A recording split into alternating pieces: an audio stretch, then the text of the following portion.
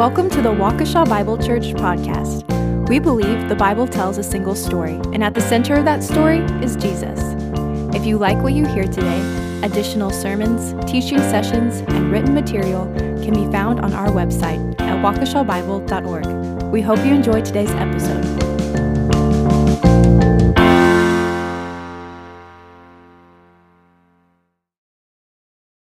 I would encourage you to turn to Exodus. We will be reading chapter 12, verses 1 through 13 in just a moment. We have been looking at God rescuing his people, destroying his enemies, and restoring his people to a place of rest. And it will be through a terrifying act of judgment and grace. One plague more. Exodus chapter 11, verse 1. But let's review our story up to this point in time. We are going to be focusing on the paragraph found in chapter 12, but let's remember what we have already encountered up to this point in our study of Exodus. You have the first plague, sign and wonder of blood, frogs, the gnats, flies, the killing of livestock, the receiving of boils, the destruction of crops through hail and locusts, and then finally pitch darkness, and then the death of the firstborn. One last plague. One last sign, one last wonder. 10 plagues, 10 commandments. 10 times God will say, and God said. There's a pattern found throughout our study. There's a request made by Moses and Aaron before Pharaoh, let my people go. The reason so that they will know that I am Yahweh, the personal name of God. We have a sign or wonder, and then there's a response. The response is unexpected. We would expect after all the signs and wonders that Pharaoh and the Egyptians would bow before Yahweh and acknowledge that he alone is God. But the response we see is that he hardens his heart. They blaspheme God. They would not repent, even though they are seeing significant signs and wonders. There is a passing over mentioned in Exodus 12, verses 13 and 14. We'll note in just a moment. This passing over is by grace alone, through faith alone, in Yahweh alone. We know the structure of our text. The structure of our text from chapter 11, verse 1, all the way through chapter 13, verse 16, follows a distinct pattern. There is a terrible cost when we reject God. It's not simply disobeying God, it is rejecting God. Then there is this gracious provision that God makes in behalf of the guilty, the slaying of the innocent, and then finally a sobering decision facing us all. What will we do with what God has provided? But let's read Exodus chapter 12, verses 1 through 13. We'll have a word of prayer, and then we'll jump into our study. The Bible reads as follows. Yahweh said to Moses and Aaron in the land of Egypt, this month shall be for you the beginning of months. It shall be the first month of the year for you. Tell all the congregation of Israel that on the 10th day of this month every man shall take a lamb according to their father's houses, a lamb for a household. And if the household is too small for a lamb, then he and his nearest neighbor shall take according to the number of persons. According to what each can eat, you shall make your count for the lamb. Your lamb shall be without blemish, a male a year old. You may take it from the sheep or from the goats, and you shall keep it until the 14th day of this month, when the whole assembly of the congregation of Israel shall kill their lambs at twilight. Then they shall take some of the blood and put it on the 2 doorposts and the lintel of the houses in which they eat it. They shall eat the flesh that night, roasted on the fire, with unleavened bread and bitter herbs they shall eat it. Do not eat any of it raw or boiled in water, but roasted, its head with its legs and its inner parts. And you shall let none of it remain until the morning. Anything that remains until the morning you shall burn. In this manner you shall eat it, with your belt fastened, your sandals on your feet, and your staff in your hand. And you shall eat it in haste. It is Yahweh's Passover. For I will pass through the land of Egypt that night, and I will strike all the firstborn in the land of Egypt, both man and beast. And on all the gods of Egypt I will execute judgments. I am Yahweh. The blood shall be a sign for you on the houses where you are. And when I see the blood, I will pass over you, and no plague will befall you to destroy you when I strike the land of Egypt. Let us pray. Our Father, we read this story, and on one hand, we are absolutely terrified at the cost of rejecting you as God. Yet in the midst of all this horrific judgment, there is a display of grace that is unprecedented until Jesus comes in substance. Help us this day to understand these truths. May we accept Jesus Christ as our substitutionary sacrificial offering. And Father, may we see who we are in Him because of who He is and what He has done. So Father, today we celebrate the gospel in this story. We thank you for it. Guide us in our thoughts. We ask and pray in Jesus' name. Amen. There are 3 parts to this entire study. The first is the terrible cost of rejecting God. The second is the gracious provision provided by God, gifted, that we are to receive as His people, and then a sobering decision. What do we do in light of what we have? That's what we see within the text. But let's begin with this idea of the terrible cost. The text tells us that if we reject God's provision, that we have the killing of the firstborn. In chapter 11, verses 4 through 9, the Bible reads as follows. So Moses said, "Thus says Yahweh, about midnight I will go out in the midst of Egypt, and every firstborn in the land of Egypt shall die. From the firstborn of Pharaoh who sits on his throne, even to the firstborn of the slave girl who is behind the handmill, and all the firstborn of the cattle. There shall be a great cry throughout all the land of Egypt, such as there has never been, nor ever will be again. But not a dog shall growl against any of the people of Israel, either man or beast, that you may know the Lord Yahweh makes a distinction between Egypt and Israel.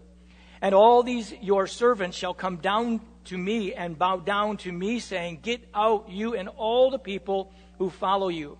And after that I will go out." And he went from Pharaoh in hot anger. Then the Lord Yahweh said to Moses, "Pharaoh will not listen to you, that my wonders may be multiplied in the land of Egypt." There is a terrible cost to rejecting God. The first is the killing of the firstborn. The Passover is the death of that firstborn male child. This is in parallel to Pharaoh's edict in chapter 1 of killing all of the male Hebrew children. Now, we understand that the firstborn in Egyptian and Israelite cultures was significant, but the firstborn of Pharaoh was most important. Pharaoh was considered a god, the son of Ra, the sun god, for the specific purpose of ruling over Ra's chief concern, the land of Egypt. For the purpose of recreation, the supreme God assumed the form of a living king and gave seed, which was to become the next king and the next son of Ra. To strike any firstborn was to destroy the heir, who embodied the hopes and aspirations of the Egyptians. But to strike the firstborn son of Pharaoh was to destroy this cardinal doctrine of the divine kingship of Egypt. In all the signs and wonders, God is destroying the Egyptian gods. God is showing Himself to be the creator of all creation, and all creation bows before Him. The terrible cost of rejecting God is the killing of the firstborn. The second thing we read in chapter 3, verse 22, and in chapter 11, verse 2, is the plundering of the enemy. Let me read for us chapter 3, verse 22. It's repeated elsewhere inside our storyline. But verse 22 reads as follows. "But each woman shall ask of her neighbor, and any woman who lives in her house, for silver and gold, jewelry, and for clothing. You shall put them on your sons and on your daughters, so you shall plunder the Egyptians." The second thing we see as concerning the terrible cost of rejecting God is not only the death of the firstborn, but then the plundering of the enemy. Those who reject God shall be destroyed. That's the language. They shall be conquered. What they do have will be taken from them. And the final thing we see is found in chapter 13, verse 13. The extended paragraph is 11 through 16. But listen to the language of chapter 13, verse 13. "Every firstborn of the donkey you shall redeem with a lamb, and if you will not redeem it, you shall break its neck." The intent of the storyline, the intent of the imagery, the visual, was to show you the terrible cost of rejecting God. When we reject God, you have the kind of language used, the visual to show just how horrific it indeed is. The death of the firstborn male. The plundering, the conquering of the enemy. The removal of what you have and the breaking of the neck. That's the horrible cost of rejecting God. But the text doesn't end there. The text says that there is a provision made. We see in the text the gracious provision of God. God showed the way in the sacrificing of the innocent offering. Now remember the storyline. God is going to rescue his people. He is going to destroy the enemy. He is going to restore them to the place of rest. But he's going to do it through horrific or terrible judgment. That's how this is going to take place. And he visualizes that, he types it, he shadows it in the story we are now reading. It is the blood of the innocent that would substitute for the life of the firstborn. Those who accepted God's provision would live. Those who rejected God's provision would die. God has done everything necessary for his people to be saved from sin's judgment. The provision of the Passover shields the criminal from destruction, from the destroyer. The firstborn will either be redeemed or destroyed. The Passover overrides all ethnicity or position. It doesn't matter if you are an Egyptian or an Israelite. It doesn't matter whether you are Pharaoh or a slave. What does matter is that you accept God's provision in your behalf. If you accept it, the terrible cost of rejecting God is removed. There are two things about the sacrifice that are important to understand and note. The first is this, that the sacrifice is substitutionary. The innocent animal is going to take the place of the unrighteous, the criminal, the ungodly, the guilty. You and I deserve to die. We deserve, as it were, to be conquered. We deserve, as it were, to have our necks broken. We are the criminal, we are the ungodly, we are the unrighteous, we are the guilty. But God provides a way. The sacrifice is substitutionary. The innocent is going to take the place of the guilty. The second thing we see, which is tremendous, is that the sacrifice is powerful. It is efficacious or effectual. It is effective. When the innocent is offered and blood is shed, something happens. Absolutely incredible. And I'm wanting us to understand this. You and I are the offender, and we have offended God. You and I are the guilty. We are the criminal. We are the unrighteous. We are the ungodly.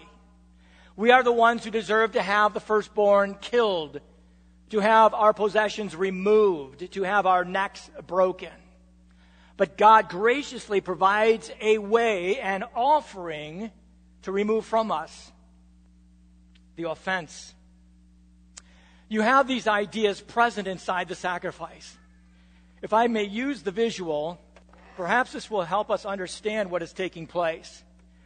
The text will tell us that the sacrifice functions as a covering. Throughout the scripture, you'll read the language of the offering or the blood covering the sins of the people. I am guilty. I am unrighteous. I am ungodly. I am a criminal.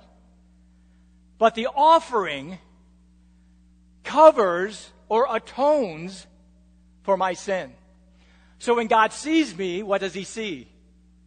The sacrifice. And what does he do? He passes over. That's an amen.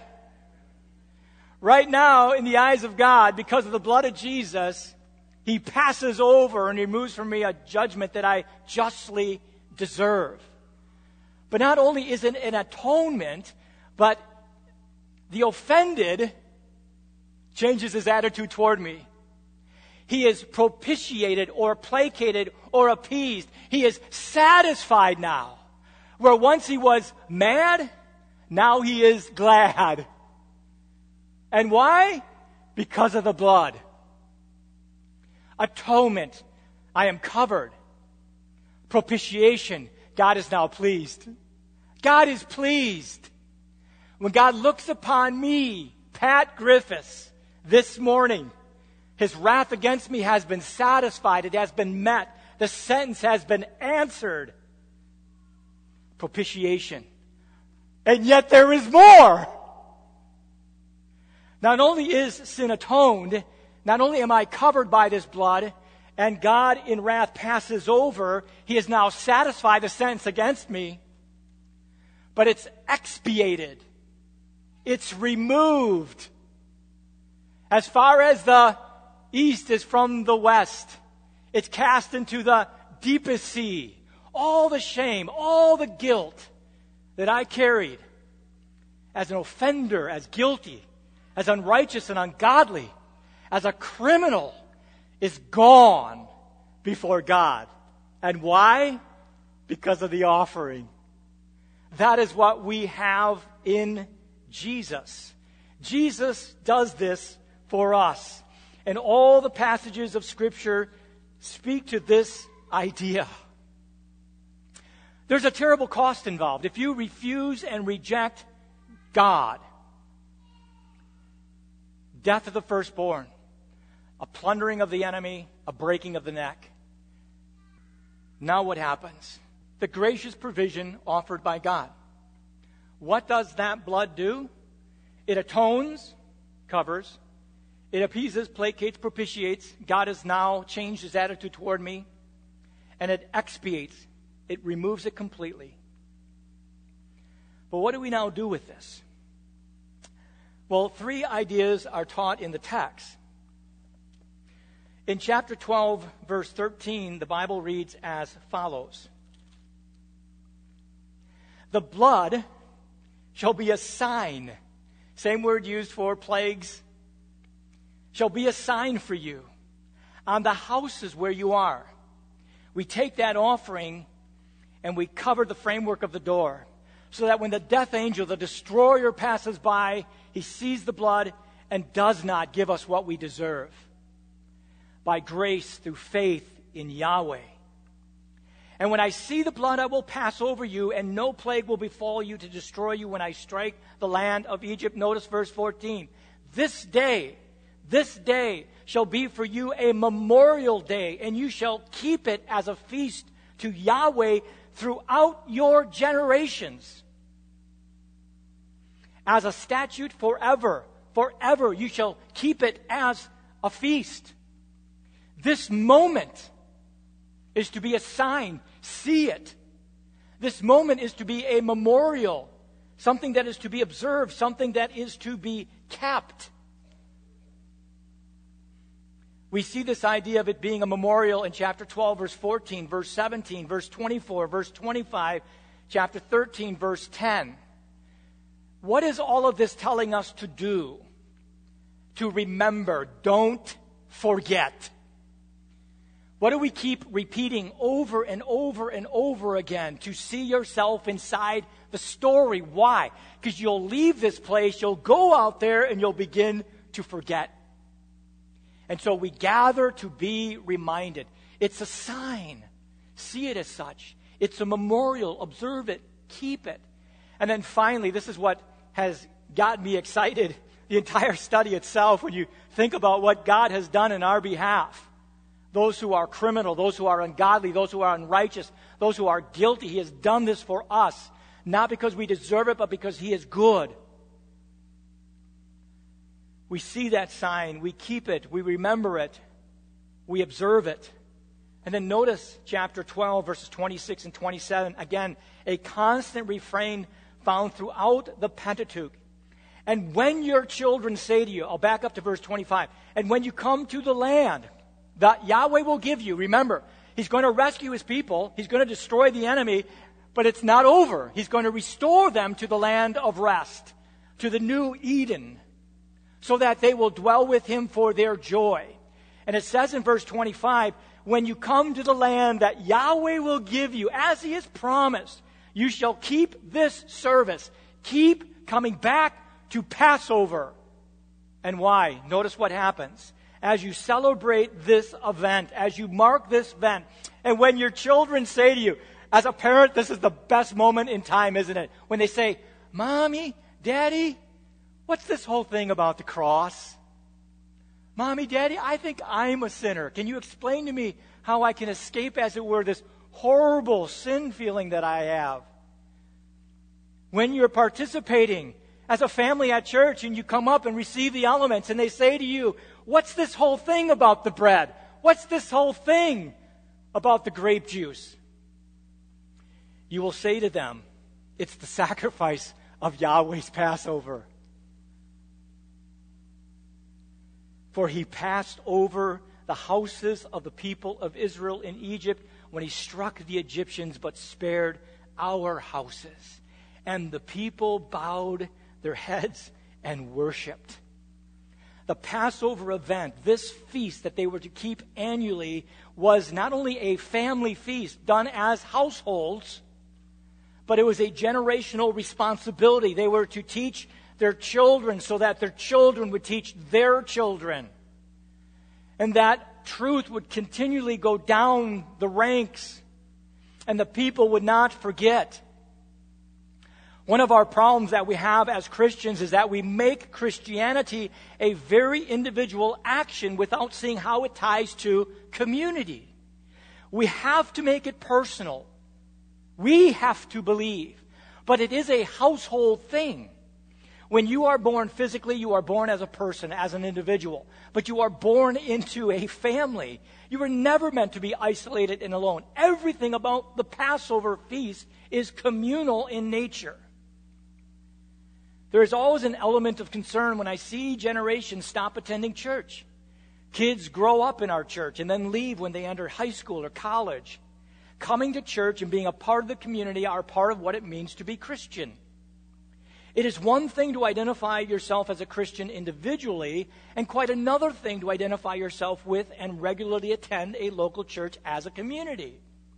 We have become comfortable separating these two ideas. But as parents, we need to teach our children and generations the importance of aligning with the believing community. This is why we have a 9 o'clock hour of instruction for our kids. This is why we have youth activity on Wednesday nights. It's why we run an Awana program, because we think the truth should be generational. We ought to be passing on what we know to the next generation, not simply within our own immediate household, which must be taking place, and we do provide materials for that, but at a larger scale, a communal level, as a community, we need to be doing this. This is what Israel was supposed to do. But what did Israel do? Well, they forgot. They forgot to mark Passover. 2 Kings chapter 23, verses 21 and following, King Josiah. You're talking about 500 years later, roughly. It says in 2 Kings 23, verse 21, that the king commanded all the people, saying, "Celebrate the Passover to Yahweh your God, as it is written in this book of the covenant." They just uncovered the word of God. "Surely such a Passover had not been celebrated from the days of the judges who judged Israel, nor in all the days of the kings of Israel or in the kings of Judah."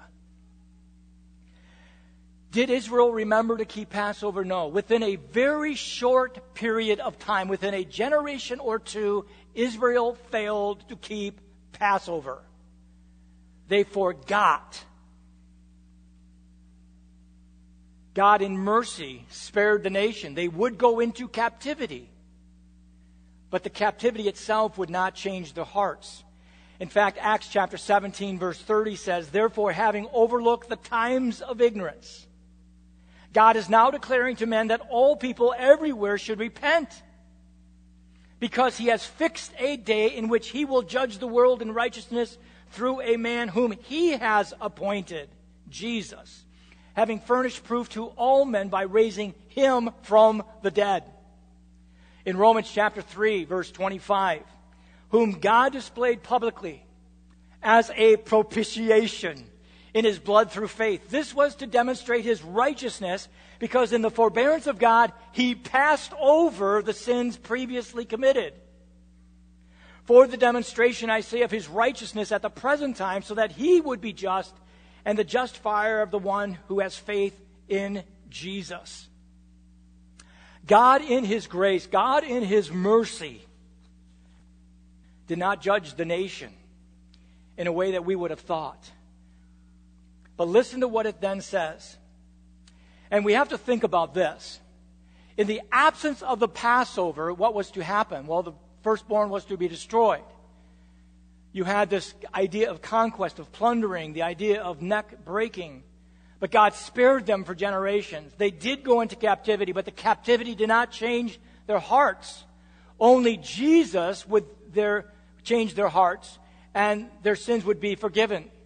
And what's interesting is that 1 Corinthians chapter 5, verse 7 says, "Cleanse out the old leaven, that you may be a new lump, as you really are unleavened. For Christ, our Passover lamb, has been sacrificed." What was the nation to do? To keep teaching Passover, but they forgot. They went into captivity, but their hearts were still not changed. But all that was a type, all that was a shadow, until Jesus. Jesus becomes for us the firstborn. Jesus is the one who bears our sin on the tree. Galatians chapter 3, verse 13, he becomes the curse for us. 1 Peter chapter 2, verse 24, he bears our sin on the tree. Isaiah 53, verses 4 through 6, he takes our transgressions upon himself. He becomes the recipient of God's wrath. He takes the death of the firstborn, the plundering of the enemy, the breaking of the neck. He does that for us. He takes for us the judgment of God against sin. But not only does he take the judgment of God against sin, he becomes that substitutionary sacrifice. He takes our place. He becomes for us a covering. He becomes for us the offering that placates the wrath of God against us. He becomes for us the one who removes our sin, so that when the Father looks upon us, he looks upon us with pleasure as his children. This is what God does. And he does it in Jesus. Jesus is the ultimate Passover. What are we to do with the story? Well, first of all, have you accepted God's provision? Now, as a whole, on a regular basis, I talk to people who have accepted Jesus Christ as their Savior from sin and death. But we do well to remember what we deserve. We do well to remember that we are criminal, unrighteous, ungodly, guilty. But God graciously provides a substitutionary sacrifice that covers our sins, satisfies the sentence against us, and removes it forever. This is what we have in Jesus, and we would do well to remember such a truth. But perhaps you are visiting us for the first time, or perhaps you've been here for quite a while, and the Spirit of God is taking the Word of God and beginning to do a sure work in you. And you are asking yourself the question, well, have I accepted Jesus? Do I understand that he is my atoning sacrifice? That he is the one who placates God's wrath against me? That only in Jesus can I have my sin removed? And perhaps today you're saying, you know what, I haven't, but I want to. Well, all you have to do is accept the gift that God is giving. God extends and you simply receive. If that's what God is doing in your heart and mind right now, I would love to talk with you afterwards. But the second thing is this. When they as a family of families, when they as a community, as households came together and celebrated Passover, that celebration was to be a generational truth. It was a generational responsibility.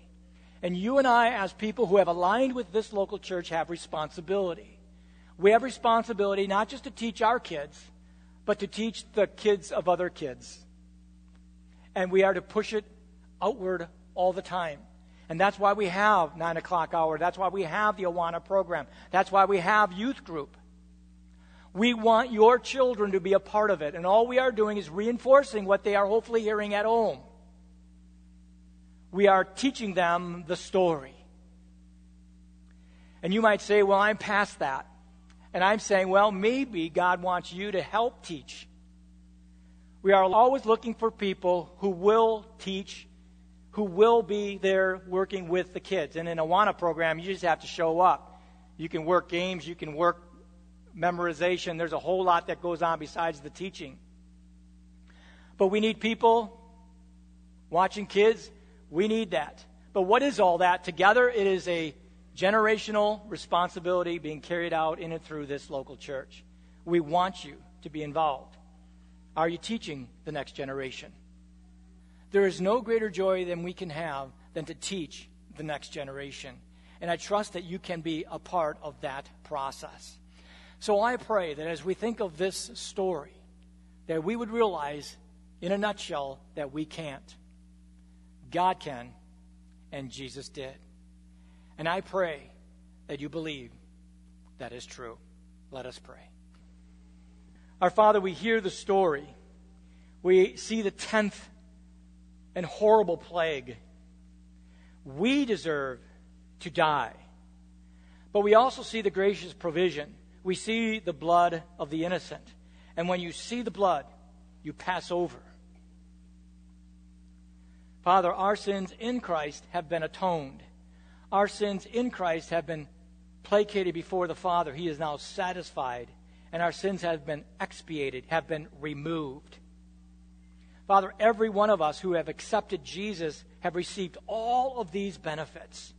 May we understand that, and may we live in light of that freedom. And Father, may we be passionate and excited about teaching the next generation. May we get on board as we can and communicate these truths. Father, there are so many different things that need to be done. And may we be looking to you to see that happen.